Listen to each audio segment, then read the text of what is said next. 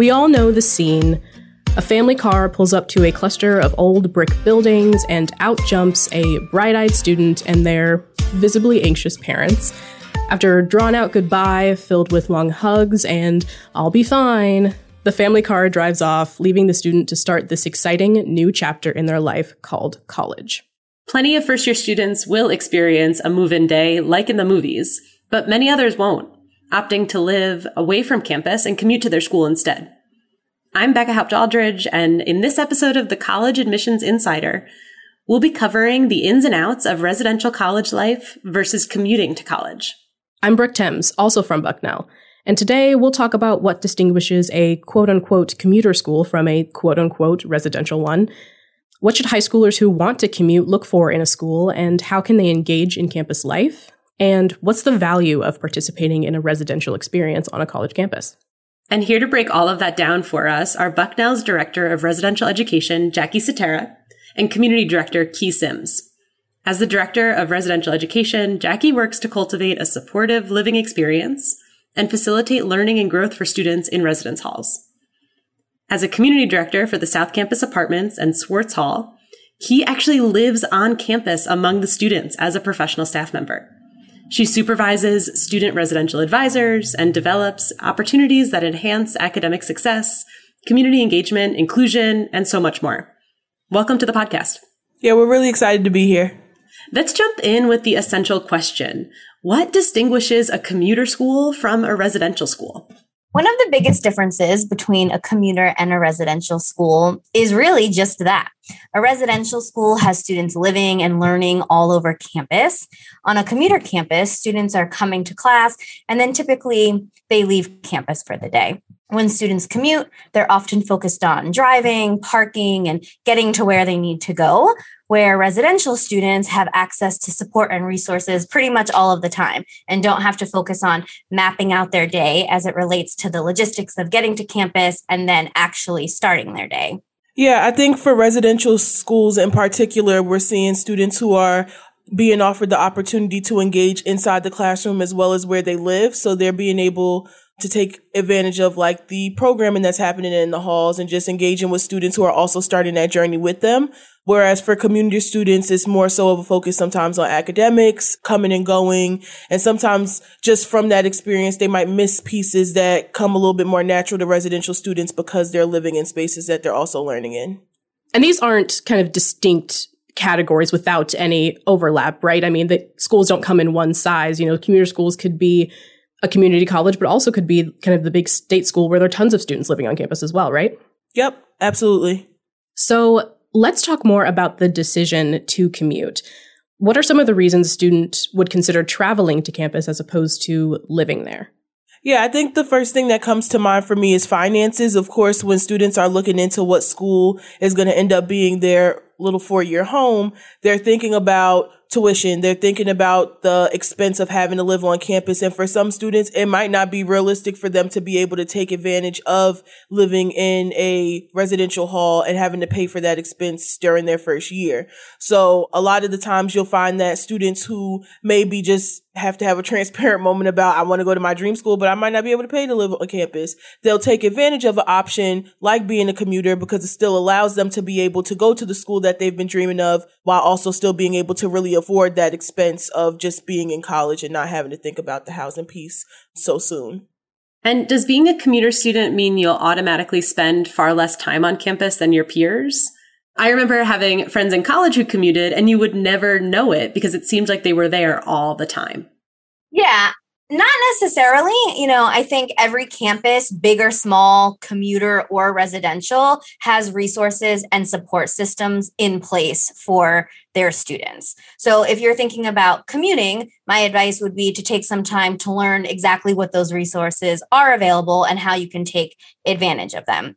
I would also recommend planning out your time when you get to campus. You know, do you have time to stay on campus before or after your class to maybe study in the library, maybe even taking another tour of campus if you've already done it once, or maybe for the first time to see where there's spaces on campus where you can just sit, read, eat lunch, connect with other folks on campus. as you have time between classes as well. Maybe even do, some people watching. So I think just really taking time to explore the campus, and you might be surprised about what you learn. Yeah, and speaking of exploring the campus, I mean, the college experience isn't confined to the classroom and extends to the dining hall and the quad and some of those late night activities that clubs do. And so how can commuter students engage with campus life?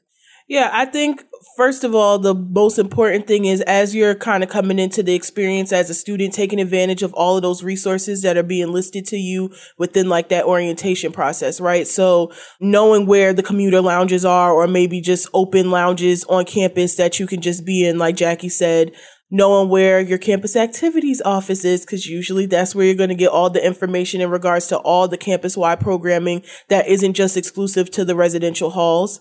And then also taking advantage of campus leadership positions. As someone who was a commuter, I took advantage of a bunch of different opportunities on campus to be able to learn about my campus and to be able to engage. So I was a student ambassador, and then I worked for a couple of other different offices. I was a note taker. I was doing it all. So like, if you're interested in those opportunities, knowing those options is going to be able to really help commuter students to really engage within the campus life opportunity.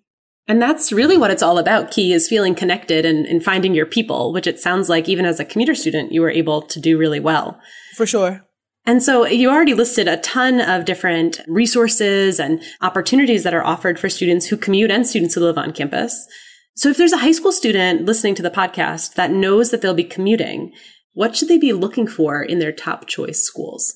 I think a good place to start is there a transfer orientation that exists? And if so, I highly recommend making time to attend that, so that way you can learn about the support and resources that are there. And just to reiterate again, a little bit of what Key said, thinking and looking about a student life office, it might be called something different depending on where you go, but basically the offices that are responsible for all things student programming events and basically what's happening outside of the classroom, and finding out how you can be added to whatever communications exist, whether that be emails, text messages, so you can stay in the know about what's going on around campus. So something catches your eye and it's a Wednesday night, you can go, or if it's a Sunday or maybe before or after class, it's really helpful to be on that, whatever list it is. Exploring places to eat on campus could be helpful. If you're commuting, you could maybe, as you're mapping out your days, some days consider, I have time between these two classes. Let me eat in the dining hall or grab a to-go from whatever the Quick Mart is on campus. And that way you have time to spend a little bit more of your days on campus than just in the car going back and forth, and really being able to experience and meet people as well. Maybe there's another person sitting underneath a tree eating lunch, and then, you just made a new friend or a new buddy. Also, Key mentioned the commuter lounges. And so I think this is something to keep an eye out for. Often there's a space on campus that is dedicated to commuter students, and there may be support and resources there as well. And that could kind of become your home away from home in between classes, or, before, if you start your day a little bit earlier, you can study in there and then meet other folks that are also commuting as well. Yeah, I definitely think like that first year orientation too. Like, I think sometimes for students when they're coming into orientation, there's a lot going on. There's a lot being said, but just taking advantage of that opportunity, because it's really like just a transitional period for students to start to learn their classmates, but also the campus. So a lot of the times, all of those resources that Jackie just listed are also going to intentionally be in the orientation process. They will offer campus tours. There'll be opportunities to engage with students who might not be first years, with like your orientation leaders, talk to other students. And I know sometimes that could be scary too, but if you're comfortable talking to your OLs or your OAs and having that conversation of like, what are things to do on campus, those are things that can translate for a student, whether they're choosing to stay on campus or not. And I also think just like planning to be intentional about attending things as well. Cause I know once you get into like the class process and students start to really take advantage of their academic programs, sometimes you can get like really, really consumed by that. But just having like that balance of, yes, you can go to class and have a great time in class, but also if it's lunchtime and you're seeing they're giving out little goodies outside on the quad, or there's like a bouncy house. If you're a Bucknell student, you know the bouncy houses. They'll have opportunities like that. that, joining programs maybe that are offered on weekends as well, because a lot of universities do offer some really fun opportunities on the weekends. Like taking advantage of those things will allow you to really be able to get to know your campus and kind of expand your little village that you'll create on campus once you get here amongst your friends.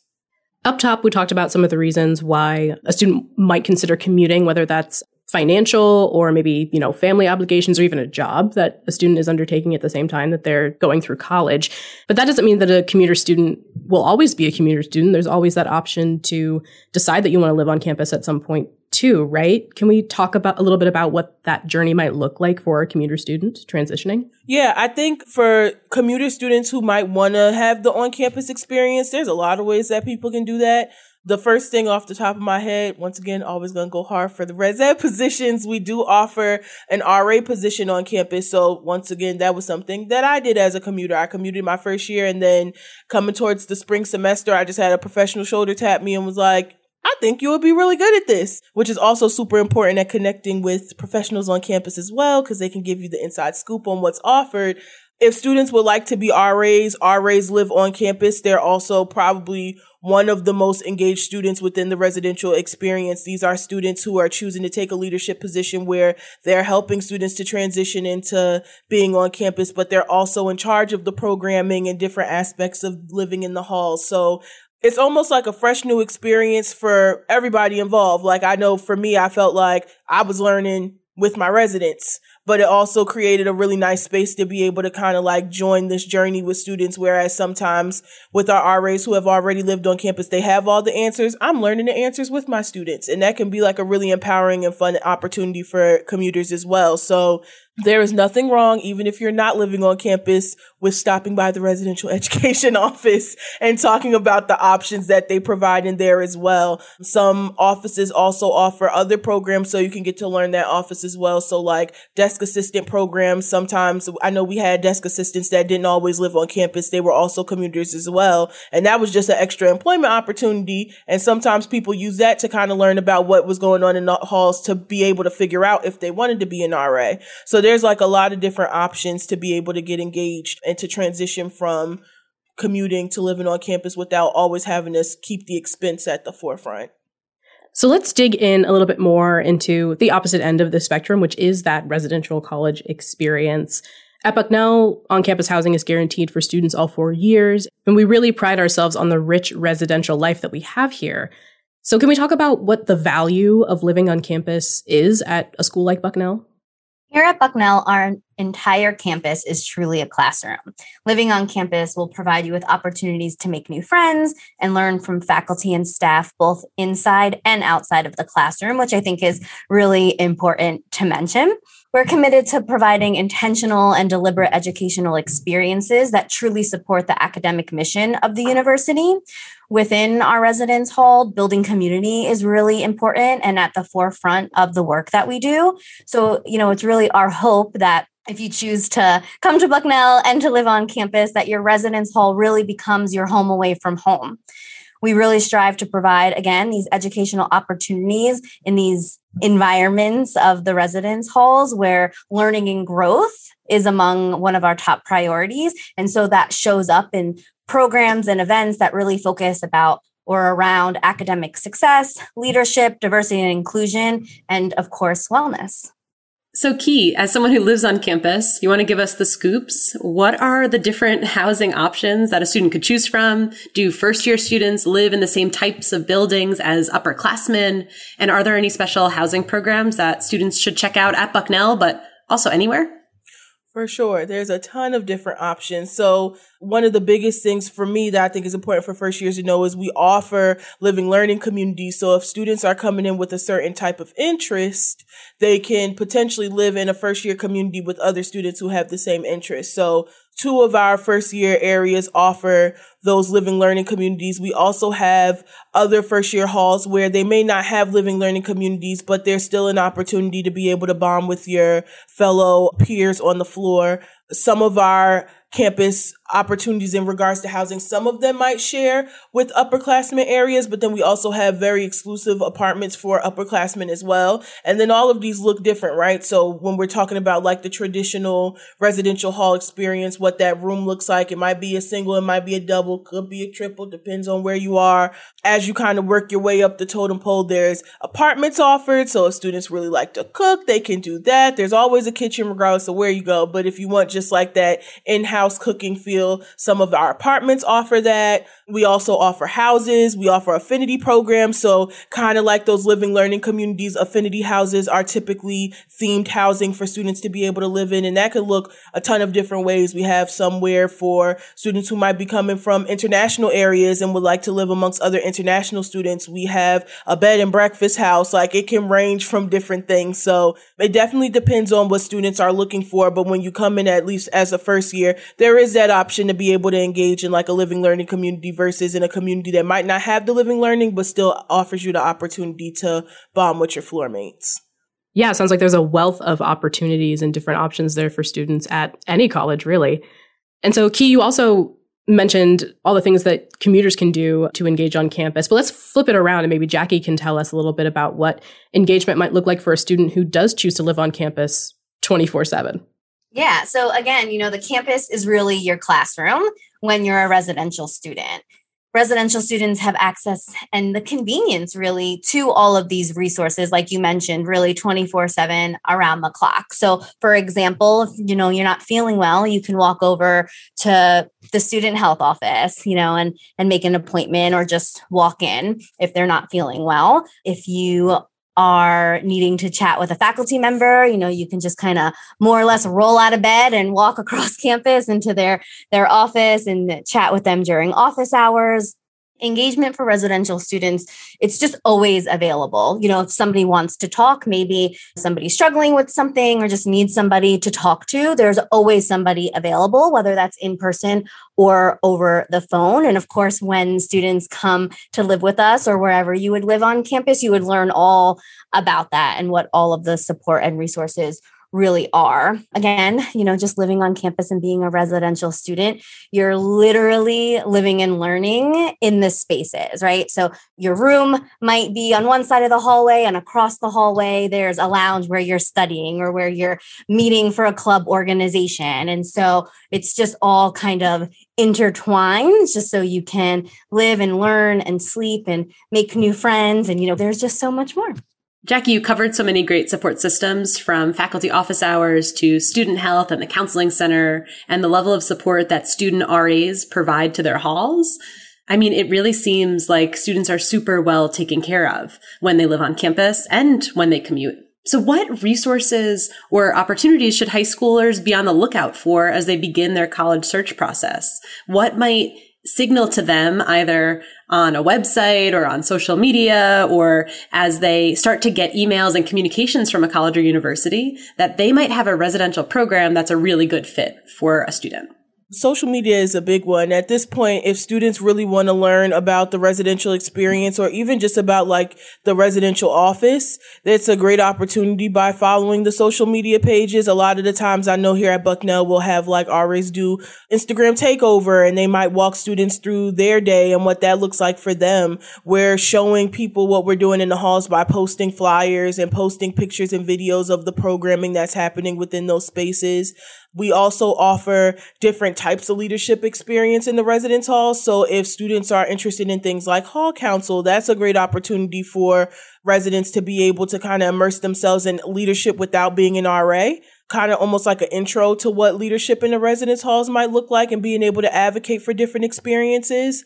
I can't express how important it is for students to know where those counseling offices and campus safety is another really big one if students are trying to just kind of figure out whether or not they feel safe in the new experience, because I can absolutely empathize with just being in a new space and kind of feeling like you need that extra feeling of security, especially when you're leaving your parents, right? So getting to learn the officers who are in public safety and meeting them and introducing yourself if you're comfortable, going to the counseling center if you'd like just help with transitioning and being able to talk some of those things out. But there's a ton of different resources and opportunities for students to kind of get to know whether or not, one, they'd like to live on campus at whatever college they're experiencing, but also what that actually would look like if they're coming into that experience and what opportunities we're offering for them in a residential experience. Yeah, and you mentioned students leaving their parents there. And, that makes me think that these resources are not only important to students who, like you said, will be kind of venturing off into the next phase of their life independently for the first time, a lot of them, but also to the parents who are dropping their kids off at school and really trusting that the university is going to care for their kids.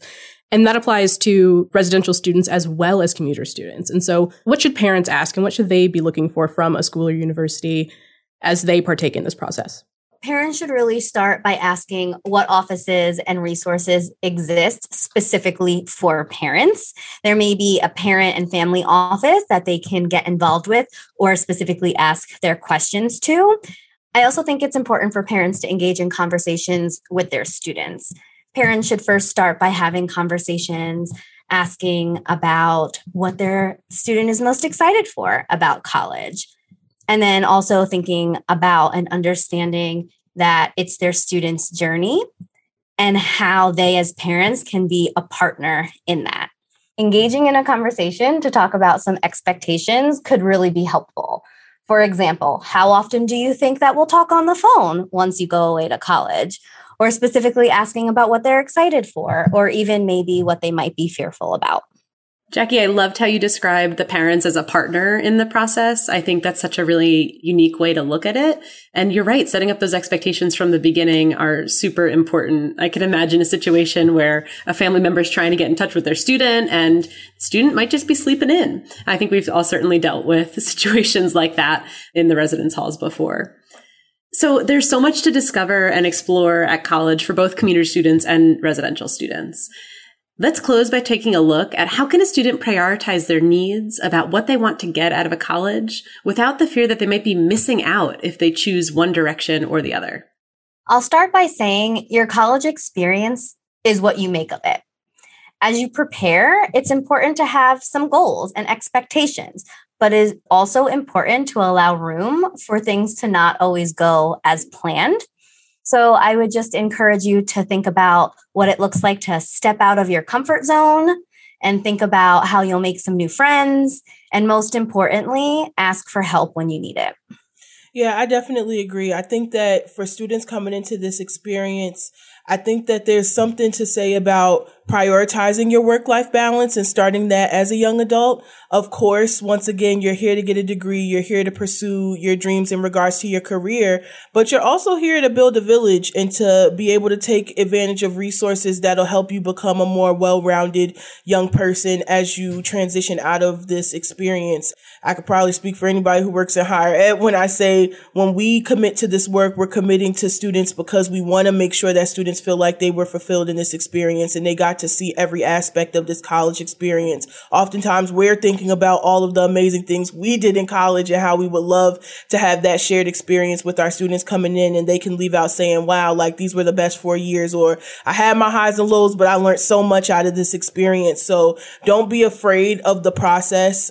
Know that there's plenty of people in the room who are thinking the same thing, like, crap, this is new. It's a new situation. I'm scared. I don't know what's going to come of it, but there's so much to learn and so much to do. And also pace yourself. Don't feel like you have to do everything within your first year. You got 4 years. Take advantage of those 4 years. Spread it out. If you want to, focus in on academics 1 year and then the next year you want to get super engaged and maybe you want to join the organizations, join the fraternities or sororities or other non-Greek affiliated organizations on campus. Like, there is no limitation to what you can do within these 4 years. You just take advantage of what you want to do, plan, be intentional, and have a good time and have fun. Yeah, no matter how you decide to shape your college experience, there's so much support there and different paths that you can travel down in college for sure. Well, that's a great note, I think, to end this episode of College Admissions Insider. Thanks again to Key and Jackie for lending their insight into this important aspect of the college admissions process. Thanks so much for having us. Yes, thank you. I think our students are super lucky to have both of you working in our residential education office. So thanks for being here.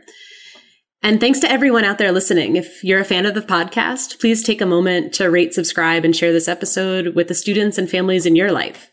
We'll be back with another episode in just 2 weeks. In the meantime, send your questions, comments, and episode ideas to podcast@bucknell.edu.